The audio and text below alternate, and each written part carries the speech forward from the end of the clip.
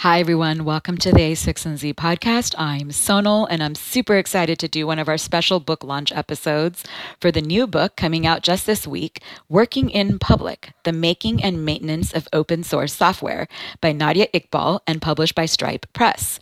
The topic actually applies to all kinds of communities and groups coming together, whether it's an open source project, an R&D initiative, a department in a company, a club or a special interest group, even a group of friends and family, because it's all about how people come together to coordinate and collaborate around some shared interest or activity, whether participatory or not, whether code or content.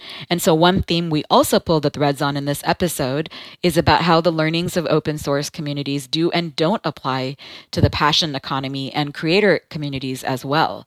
Nadia has long been immersed in studying the health of communities, including getting funding from the Ford Foundation to study open source, then worked at GitHub in developer experience, then did research at Protocol Labs, and is now focused on writer experience at Substack. For longtime listeners of the A6Z podcast, I've actually had her on the show years ago, along with Michael Rogers of Protocol Labs, then of the Node.js Foundation, where we talked about the changing culture of open source. You can find that episode on our site.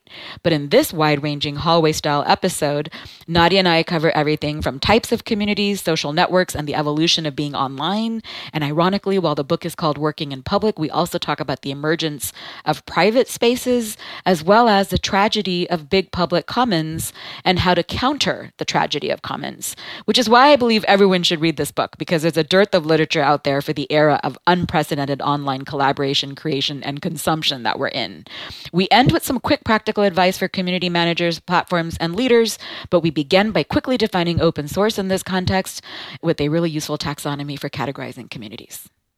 Early on, I was just like, oh, I really hate this term. And I just wish we could come with something else like public software or whatever.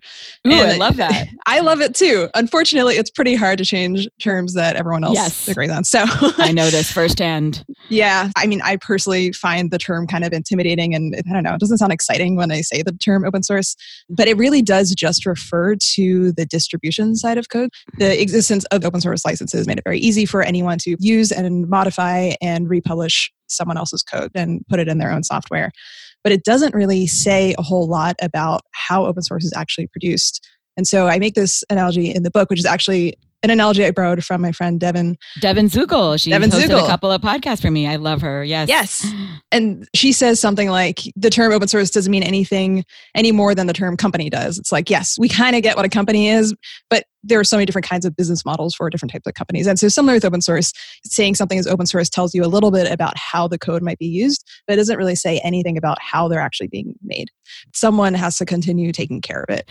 One of my favorite parts of the book is how you actually outline different types of communities. You call it classifying project types, but it's really, to me, how people organize and like essentially social networks, really. So why don't you break down that taxonomy? And by the way, the reason I'm asking is because when I think of the arc and history of open source, the concept that comes to mind for everybody is that classic book by Eric Raymond, which is A Cathedral in the Bazaar. And I think that framing has too long framed our discussion of open source and frankly, any online community. Yeah, everyone sort of has this maybe like general understanding of what community is. Like, oh, there's a bunch of like members and they're kind of organized around some common interest or reason for spending time together. In that highest level definition of a community, there's an underlying assumption that like all members are sort of similar. And just the term members are like washes over the underlying dynamics between those different members.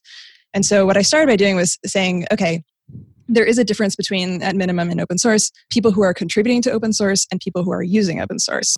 So I try to sort of separate out users and contributors and say, okay, in some open source projects or as you said, really communities in general, some communities have high contributor growth and some communities have high user growth. And then there's sort of like different permutations of that. It's like federations, clubs, stadiums, and I forgot the fourth, but toys, and tell me what those are. So I think it's really useful to start with your taxonomy of federations and onward. So federations are like the really big open source projects we might be thinking of, like Linux or Wikipedia, where you have a lot of people who are contributing to the project and you have a lot of people that are using the project. But there are enough people that are working on the creation of that project that like it does form its own sort of contributor community. By contrast, clubs have a lot of people who are participating in its creation, but they don't have as many people that are using it.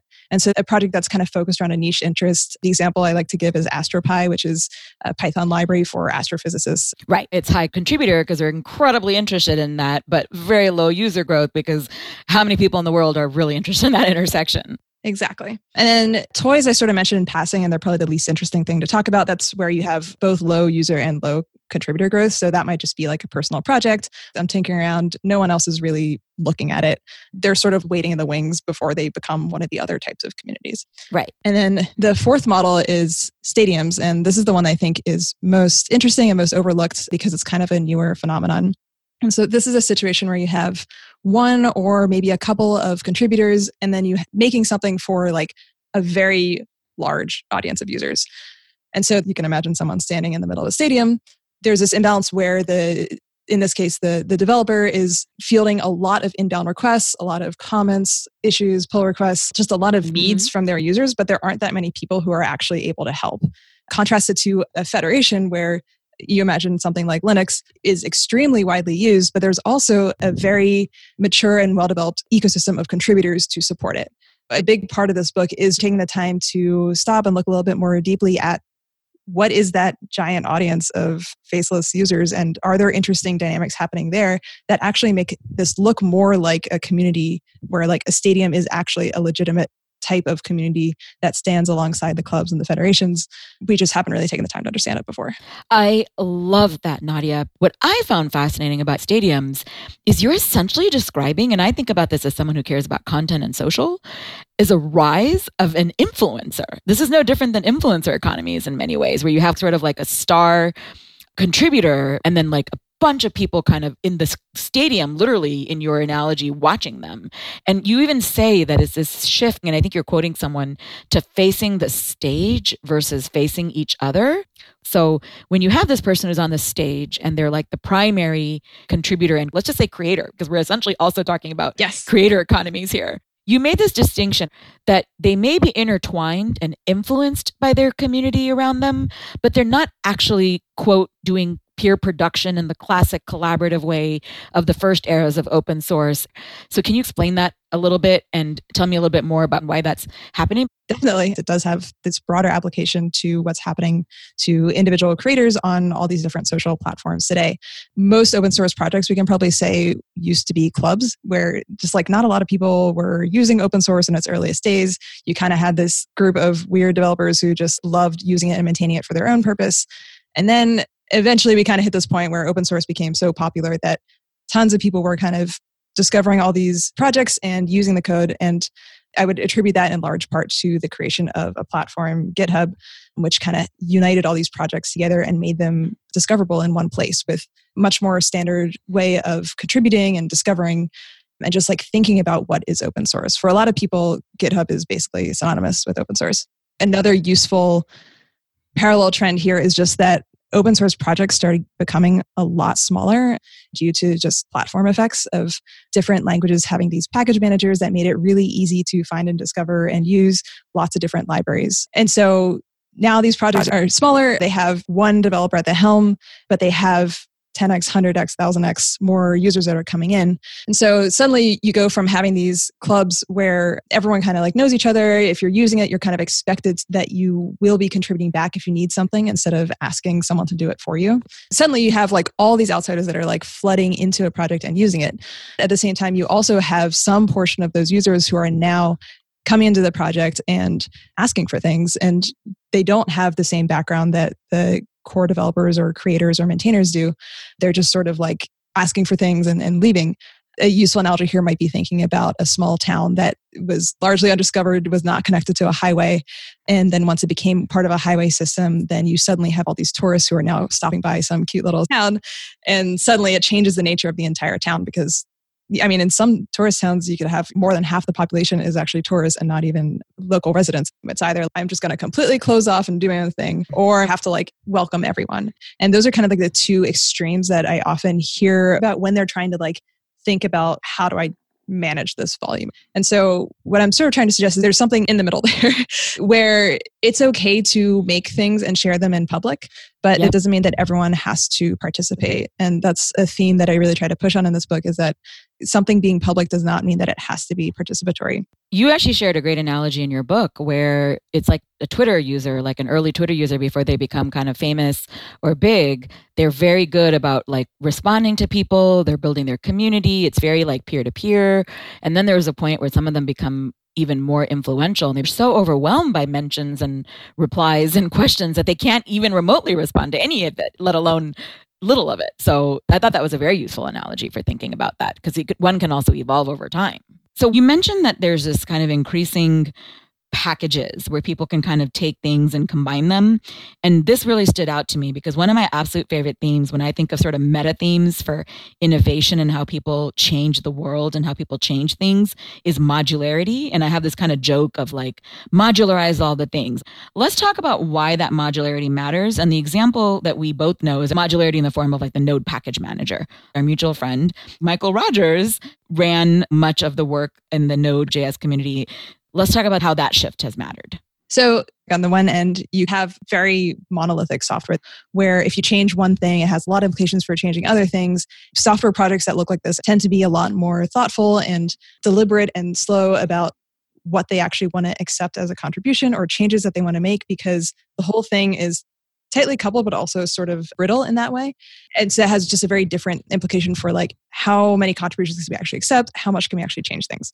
What happened when open source became a little bit more modularized, which is probably best exemplified, as you said, in the story of NPM and JavaScript, is that now instead of having this tightly coupled code, you can imagine like a tower made out of Lego blocks where you can remove one of those blocks and like the rest of the tower still stands. So it completely just sort of changes how we think about a single piece of software, and that like instead of having to think about the major implications of changes between different parts of the code, you can actually say, hey, I'm going to grab like lots of different components from different types of developers. I want this person's library and this other person's library, and just like fine tune it to look exactly how you want. And as a result, it enabled a lot of new creation in open source. In the crypto world, the community and the team here loves to talk about the composability of open source projects. Composability being the idea that you can take these building blocks, you mentioned Legos, and that's really important because people are combining, remixing, and reusing. And it's kind of a buzzword, but I use it on the podcast, and I'm going to stop being ashamed of it, which is combinatorial innovation. And it's very primordial soup. Like you get all these ingredients, and then it leads to this combining and recombining and evolution and the Cambrian explosion. I'm just throwing a ton of buzzwords there. So that's why the modularity matters. So now, can we talk for a minute about what it means from a project point of view when open source goes from big to this small kind of collectives of people that may come together? What are the implications of that? So if you talk to free software activists from, let's say, the 80s or the late 90s. I used to edit one of them, Richard Stallman, and he would call it Libre. Yeah. People that are really focused on these sort of like ideological implications of open source or free software. If you talk to them, you'll find that, or I at least found that a lot of them are really concerned about the liberation and protection and longevity of the code itself. Like freedom is not referring to any freedom of developers. It's referring to freedom of the code. Right. But if you kind of come down to like a world where things are a lot more modularized, suddenly the focus shifts from the code to the people who are behind it, because now every piece of code is much smaller, more trivial. There are very well-known developers, especially in the world of JavaScript, where that really encourages a lot of this sort of style of development. There are very well-known developers who make hundreds or thousands of popular NPM modules, which are each their own separate project, but each one's very small. And so suddenly it kind of becomes more about the person behind it.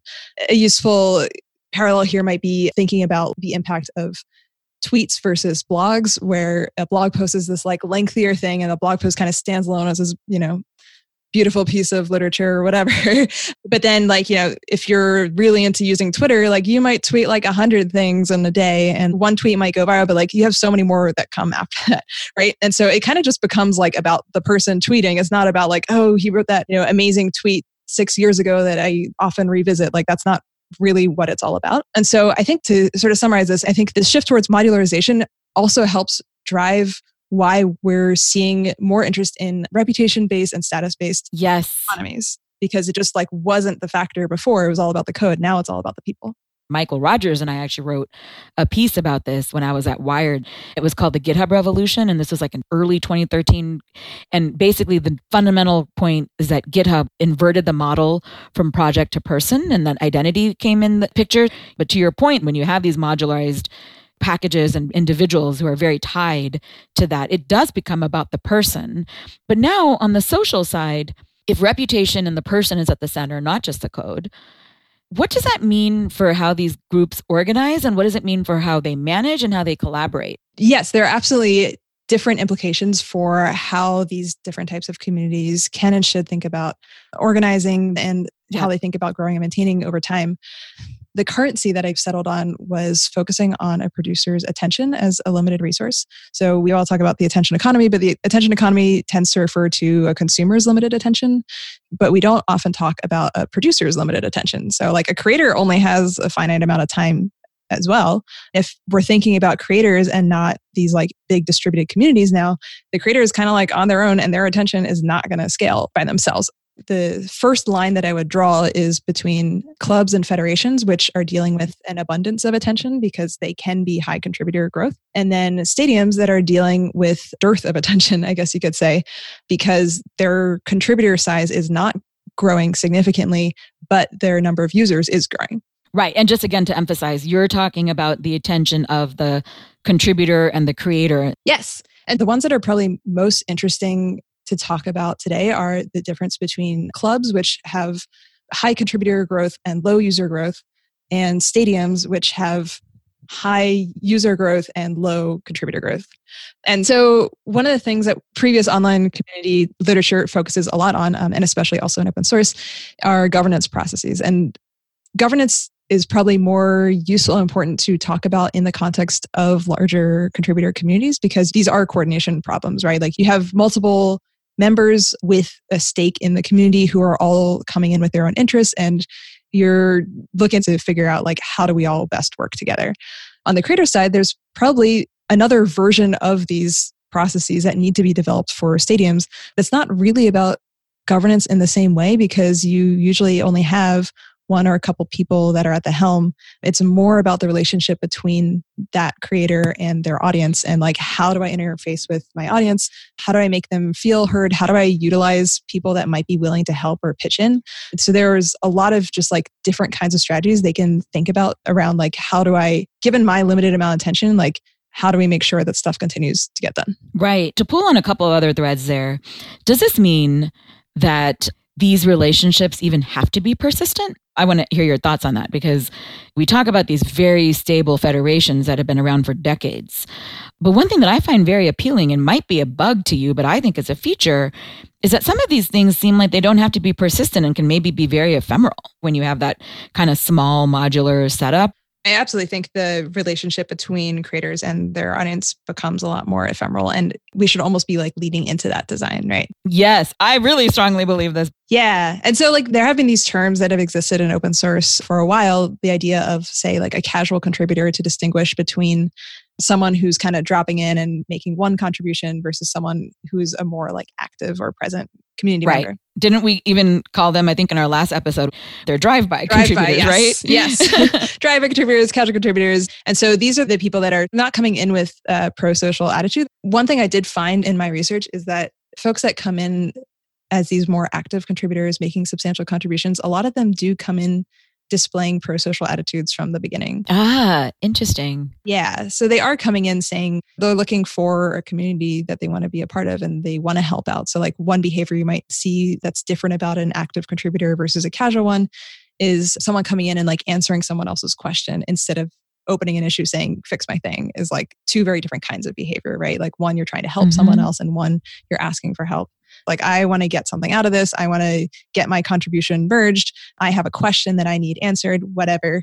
They're coming in with some sort of personal interest. By the way, you also use the word parasocial in your book, which I had to look up because I didn't even know that was a thing. I actually think like parasocial is a great way to just describe what kinds of communities these stadiums essentially are, which it basically just means like one-sided communities where like one side of the audience has a deeper, more perceived intimate relationship with the creator than the creator does to them. That's very similar to podcasting. It is very similar. If a creator were to treat every single fan that they met or every single person in their audience as someone that they're going to develop a deep and long-lasting relationship, like that's just exhausting. It's completely impossible.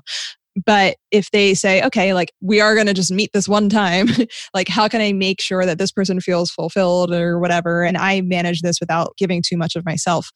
And so, yeah, like these interactions are more ephemeral and we can sort of design around that where like here are a bunch of like self-serve resources, or it can encourage users to help each other instead of always turning to the creator for help. And so all these other sort of like supporting satellite communities can thrive and flourish on their own without needing an involvement from the creator. What do you think of something like The Ringer, where you have someone like Bill Simmons? The analogy here is he's a hotshot coder, but really he's like a creator.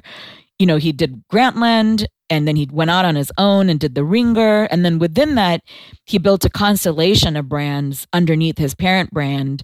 It's both bundling and also like just constellation communities. Do you have thoughts on how that works and how that might play out in the open source world as well? Well, I guess there is a version of that happens in open source, which is you have this broader language ecosystem. I'll keep coming back to JavaScript as the best extreme to demonstrate this. And we can drill even further into JavaScript, let's say like the React ecosystem. And within React, there are a bunch of associated projects that a React developer might use.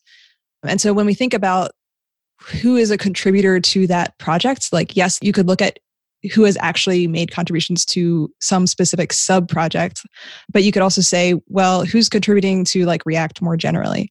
And so taking like Webpack or something that is a sub-project that a React developer might expect to use, someone might have never contributed to Webpack before, but if they're well known as a developer in some other part of the React ecosystem, then they already have a little bit of currency and a little bit of reputation if they were to try to come in and open a pull request or make a contribution. And so I don't know exactly what the analogies are between that and sort of like subscription bundling or what that can look like. But one thing might just be that when we think about what would it look like to have more subscription type support for open source developers, which GitHub sponsors, Open Collective, there are examples of this already. We might think a little bit more about, well, it's not just this one project that this developer works on, but they work on this ecosystem more generally. And so maybe similarly, the way that like a writer might have started with like one type of newsletter and then like they join forces with another one. And then suddenly we're sort of supporting this entire bundle of people that are working on a similar theme. You can imagine that happening with open source developers where they're no longer just tied to like one specific project, but it's like, I support your development work more generally. One of the more obvious examples, I guess I could point to is Sindris Orhus, who has created like thousands of mostly NPM related projects. Right. But he's sort of like his own mysterious entity. It's not really about any one specific thing that he does. He's just like a very generative person. And he is supported through sponsorships. I'm going to ask you a crazy question. This is something I've been very fascinated by for a long time. I tried pitching this at Wired by this idea of like digital suicide. Taylor Lorenz writes these beautiful pieces about like Instagram and all these various communities online, et cetera. And I'm also fascinated by this phenomenon of all these like teens like creating multiple accounts and multiple identities on their Instagrams. And then they also abandon them, which is something I love, this idea of this kind of abandoned wasteland of digital identities and places, because it feels like the real world to me, that there are places that are ghost towns and places that have been lost in the sands of time, for better and worse. Do you have thoughts on how that may or may not apply to open source? Because not only do these things not have to be persistent, they can be ephemeral. Is it okay that they die or that they even have upfront a calculated kind of endpoint? Well, this is where software gets really interesting and I think different from most other forms of creation, because if someone creates an Instagram account that gets really, really popular and everyone's following it, and then eventually, suddenly this person goes dark and we never get another post of them, a lot of people will be sad about it. People might create like spin-off accounts and tribute to that original account, whatever. But like the world didn't actually like break and shut down. If a maintainer has a project that is wildly popular and they're just sort of like over it and they disappear, and this does happen often, that code is still, if it's popular, is being used by a bunch of other people, and like code changes over time. It does need upkeep and maintenance. Intrinsic motivation helps a lot with on the creation side of things in the very beginning. If something becomes really popular, then you start getting these more extrinsic rewards like reputational benefits or status or whatever. But a lot of that stuff is sort of front loaded. And so if you're talking about maintaining a software project into perpetuity, after a while, you're already known as the creator of that thing. There's not really any additional benefit, but you still need to keep maintaining. And in fact, sometimes those maintenance costs get even higher over time. And so that's why I think it helps make the case for we need to find other reasons to keep people wanting to maintain stuff or make it easy for them to step down, because intrinsic motivation really only takes you so far. And so if something happens where they actually need some changes to be made or need updates to be made to the project and the maintainer is nowhere in sight, and nobody else has the ability to make commits or contribute to the project, this actually can create real problems for software. You're basically describing software as more of a living, breathing organism, actually, in that context. Yes. You either want to evolve it and keep it going, and generationally it can evolve into something else and have offspring, et cetera. But it's a different thing than when you just have an abandoned site or an abandoned farm somewhere. And this is why, from the beginning, the ability to fork code or basically copy the exact repository somewhere else has become, it was a very important part of it early on, just to say someone can always take the copy of this code and make their own version of it somewhere else. Unfortunately, this comes back to this dependency issue today where, yes, in theory, you can fork a project. In practice, there might be a lot of other things, other software libraries, other pieces of software that are pointing to that specific project. And so if you fork it, you now have to somehow convince all those projects to start pointing to your new project. And so it is this challenge in open source where sometimes a maintainer disappears and is nowhere to be found, but they still need to keep doing things to the code and to the project. Forking is not always an easy answer to that. It's still about telling everyone hey, come over here, use this. And that's actually why I think this concept of maintenance that is maybe easier to see in software actually really applies to every creator today. Yes. Because a lot of people go through this experience of, you did one thing that might have gotten you this huge seed initial audience or whatever. It made you internet famous too. It made you internet famous, right? Phrase, right? You can have that moment. But then, you have to continue creating things. Otherwise, people are going to stop paying attention to you. Much like writing code, it's not enough to just sort of publish it once and be I'm done. I'm never going to touch this thing again. If you are trying to build this reputation over time, and some people will say, I had one viral video on TikTok and that's it. I'm never doing anything else again. But if you are trying to be a TikTok creator, you're going to have to start making more hits over time. And so your reputation is itself this thing that requires maintenance in order to stay relevant. It is literally one of my favorite parts of your book because it reminds me of the theses that we've talked about at our firm too, around the passion economy. Here, the artifact is code, but it can be any activity that's being coordinated, quite frankly, in your framework of your book, which is why I really believe, again, that this book is applicable to everybody. Open source is almost a misnomer because people think it means code and it really means everything. It's like any kind of creation and consumption, frankly. But what you're really saying is a maintainer is not just a coder, it's a creator, and they're maintaining their content in this world or whatever they're creating, which I think is incredibly powerful. And what's really powerful about that is then you think about sort of the related business models for that. When I think of the example of what subscription and SaaS, software as a service, did for the world of on-prem software and how people used to sell software, and you had the suited person do this big multi-million-dollar deal, install, never see them again. SaaS changed the game for everybody in companies because you had to consistently earn their dollars every month, but in a way that was a wonderfully sticky, stable relationship too. You were mutually dependent. Yes. This is, I think, a giant red arrow pointing at why subscription models are going to only become more and more interesting in the very near future, because they do take into account this need for ongoing development, there are ongoing costs associated, and you have to earn that, as you said, over time. And so they're capable of sort of capturing both your existing value, the value that you have accrued thus far, and also speaking towards the future value that you might create. Because when you subscribe to someone or someone's thing, you're saying I expect there is going to be more stuff being created in the future. And this goes back to the phrase and something you said in your book, and that sort of theme for me. You can be transactional, but be in a very high sustained relationship because it's a repeated game, which is what subscription is. I think that's super fascinating. So what do you think the implications are then for people who change clubs? They go to they create a new stadium. How has this new passion economy model evolved? I think this kind of comes back to the value of platforms and their distribution power. So, in theory, in the past, without having a platform, which is essentially just a stage for creators that is always going to exist, is always there for the creator. Without that, if you wanted to go off and start something new somewhere else, it's really, really hard, because how are you going to direct anyone to your new thing all the way over there? It's right. like building a house, but not building a road to the house. Whereas platforms have this very important role that they play for creators, where if you want to do something new, you have an audience that you're building on there that you can use to seed whatever your new idea is. Platforms make it so much easier than you could have in the past. I mean, this is also, so I work at Substack, and this is also why I and everyone that I work with believe really strongly in the power of an email list, because an email list is something that you own. And if you want to do something new with it, if you want to do something totally different, like you have an audience that is sort of built in and that you can take around with you wherever you want. But even if you don't have an email list, like having a Twitter following or having an Instagram following or whatever gives you that sort of like seed money to do something else. Basically, you're saying that you have the distribution because your audience travels with you, and that's important currency because you don't have to start from scratch every time. That does go to your other point as well, that the reputation is the key in the currency there. And that's where, status, and you talk about this in your book, and Eugene Wei's thesis about status as a service comes in. Eugene's thesis came out, thankfully, while I was writing my book, and it was very helpful because I was like, oh, great, now I have more vocabulary to explain the things that I mean that I'd been struggling with.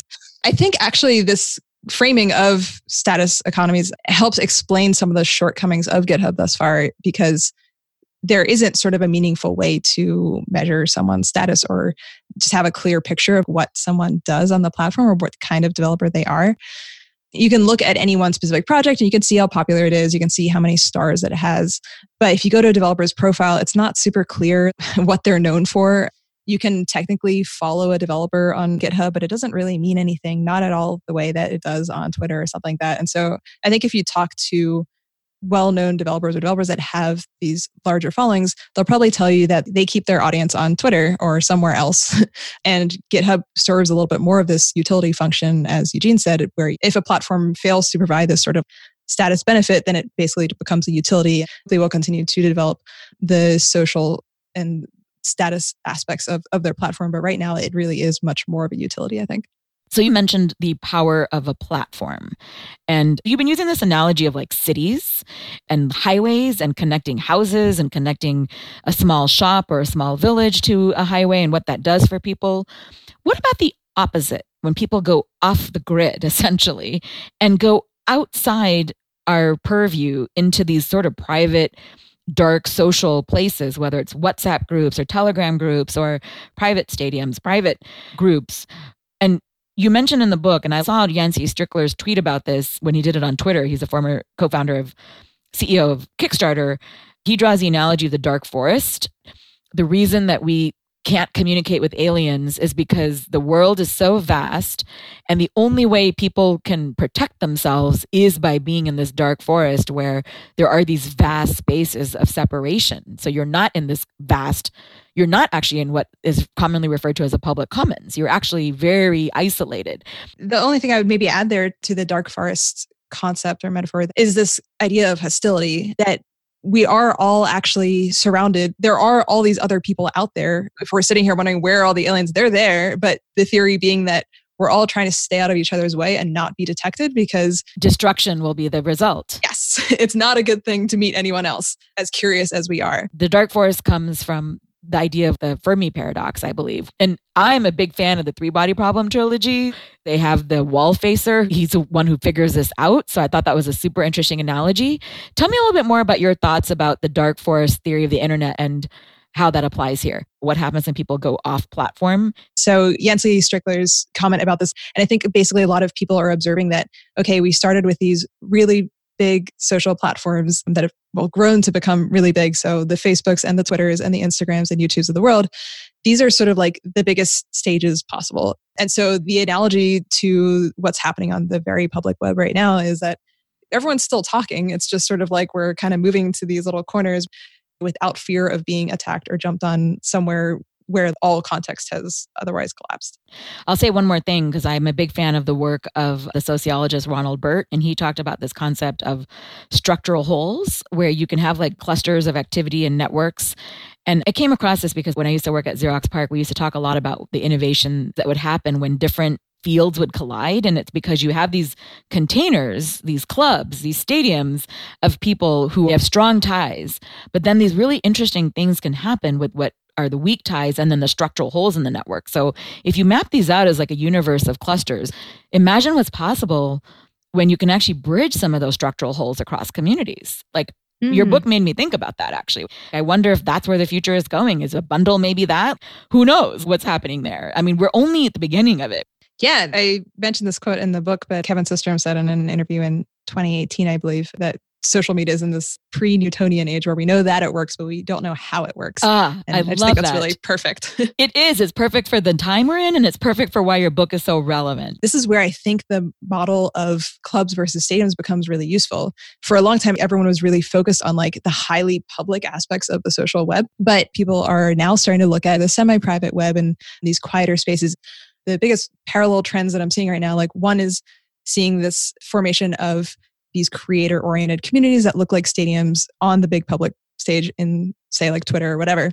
But then you see this other emergence of like group chats. And group chats have become this really, I mean, have always existed, but have become a much bigger thing in recent years, partly because people are looking for relief from this highly, highly public space. And those map really well to clubs where you aren't trying to add a lot of users to your Messenger app. You're trying to just keep it to like 6 of your closest friends. So in most cases, we'd say that you're like actively suppressing user growth, but contributor growth is high, where you're totally down to chat with your friends in that little group. So those map really well to the clubs that I sort of identified here. Whereas stadiums apply to both these like creator communities are happening in very public platforms, but I think can also help us understand why things like podcasts and newsletters are having such a great moment in the sun right now, because they're designed for that one-sided parasocial type of community where if, you know, we're recording a podcast right now, it's just a conversation between me and you. And yes, hopefully thousands of people will be listening to it later, but we're sort of like doing this in public, meaning that we're publishing our conversation, but we're not actively interacting with the audience that might be listening to us. And similarly with a newsletter, I can write this long form post and share my thoughts in a higher context situation. I assume or hope that most of the people subscribing have some context for who I am. And then I can kind of send it out and people can read it on their own time. It's not the same thing as when I tweet something out and then literally anybody with an internet connection, I made public tweet, can see it and respond to it and pass it around and do whatever they want with it. And so to summarize, the clubs are the projects, the spaces with high contributor growth and low user growth, like these private messaging groups. The stadiums are like the projects with the low contributor growth and high user growth, like these newsletters and podcasts. I really think, Nadia, one of the best things about your book is this framework of the federations, the clubs, the stadiums, the toys, because you de-homogenize this phrase open source and community.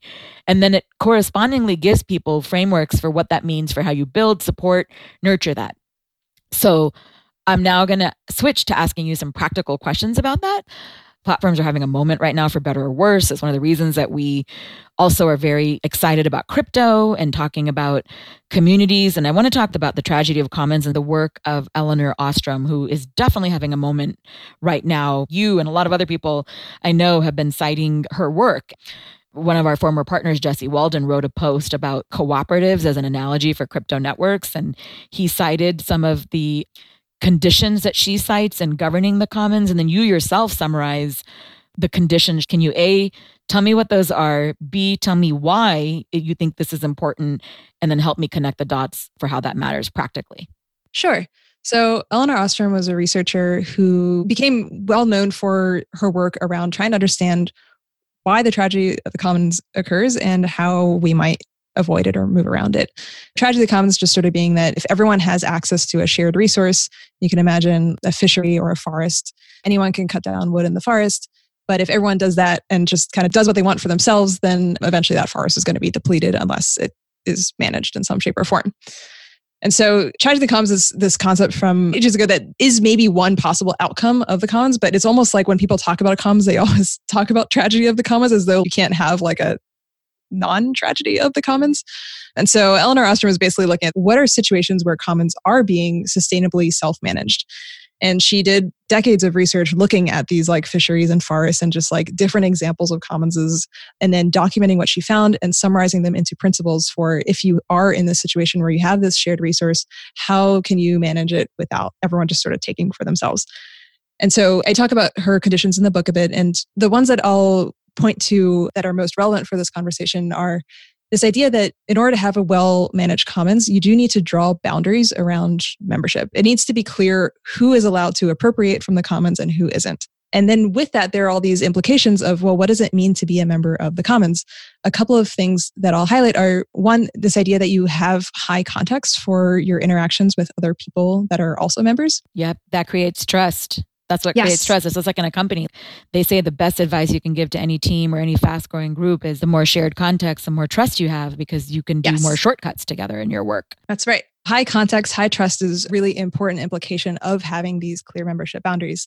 And then the other thing I'll point to is the idea of having a low discount rate, which is just saying that if you're a member of this community, you expect to be around for a while. Sorry, what do you mean by low discount rate? Low discount rate is just this idea that if you're invested in the community for a long period of time, you're not planning on hopping in, saying something rude, if this applies to online communities, and then just sort of like hopping out and disappearing. You're like, I'm stuck here. I need to like actually learn how to work with everybody else. Right. It's actually kind of like skin in the game. Yes. In order for a commons to function in this healthy way, you need to have these underlying conditions of high context, of having skin in the game, of having clearly defined membership, among a bunch of other things that I won't get into here. Her work is finding, I think, renewed appeal right now, especially because people are trying to answer these questions in open source and in online communities elsewhere of just like, how can communities self-manage and not implode over time?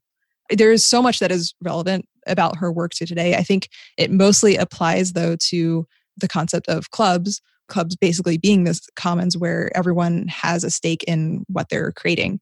If we think about a stadium, a creators community that is on a very public social platform, the whole concept of the commons kind of breaks down, right? Like, I mean, if I'm tweeting in public, anybody can read what I'm saying. And until recently, as Twitter is now making it possible for people to limit comments on their tweets and things like that. But, you know, for the most part, like anybody can just like comment on my tweet and jump in. And so understanding, I think, both what her theory of the commons was and why it doesn't really apply to today can help answer some of these questions about, is it okay to have comment threads that are entirely open to everyone? What are the problems that might arise from that? And then what can we do to actually limit interactions from outsiders so that the people that are most involved and have most skin in the game can actually get stuff done? And it's a difficult thing to talk about because it can be taken as gatekeeping or trying to keep other people from participating. It's just like a touchy subject. I can't say that we should just close off the boundaries entirely. And I think this gets to, again, the idea of you can have things that are public but not participatory. It's okay to make software that anyone can use, but that doesn't mean that everybody who uses your software can also participate in its production. So it's really just about finding kind of like a middle ground there. You have so many great analogies in your book that sometimes this is more like directing air traffic, given the flood of abundance we have on our internet today. So on that front, I'm going to ask you just a couple of quick questions on the practical front. I'm going to do this lightning round style. What is one key piece of advice you might have for community managers? For community managers, first thought is just know what kind of community you're in charge of, which is where I think it's helpful to have a set of different models in your mind of, are you actively trying to bring in lots more contributors? It's okay if you're not. Some communities do better on contributor retention and less so on contributor growth, and that's totally fine. Or is it the kind of thing where there is a lot of work that needs to be done and you think you stand a chance of recruiting more people? Then go recruit more people. It's fine to have a community that isn't super high growth, but is stable. It's fine to have a community that is extremely high growth where you're trying to bring in lots of different kinds of members and make it this really bustling kind of federation style community.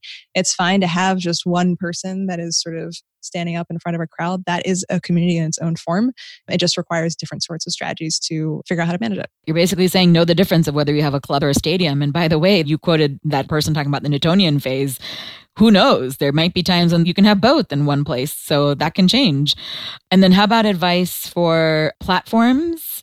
For platforms, I would say take your creators seriously and the responsibility and the relationship that you have to them.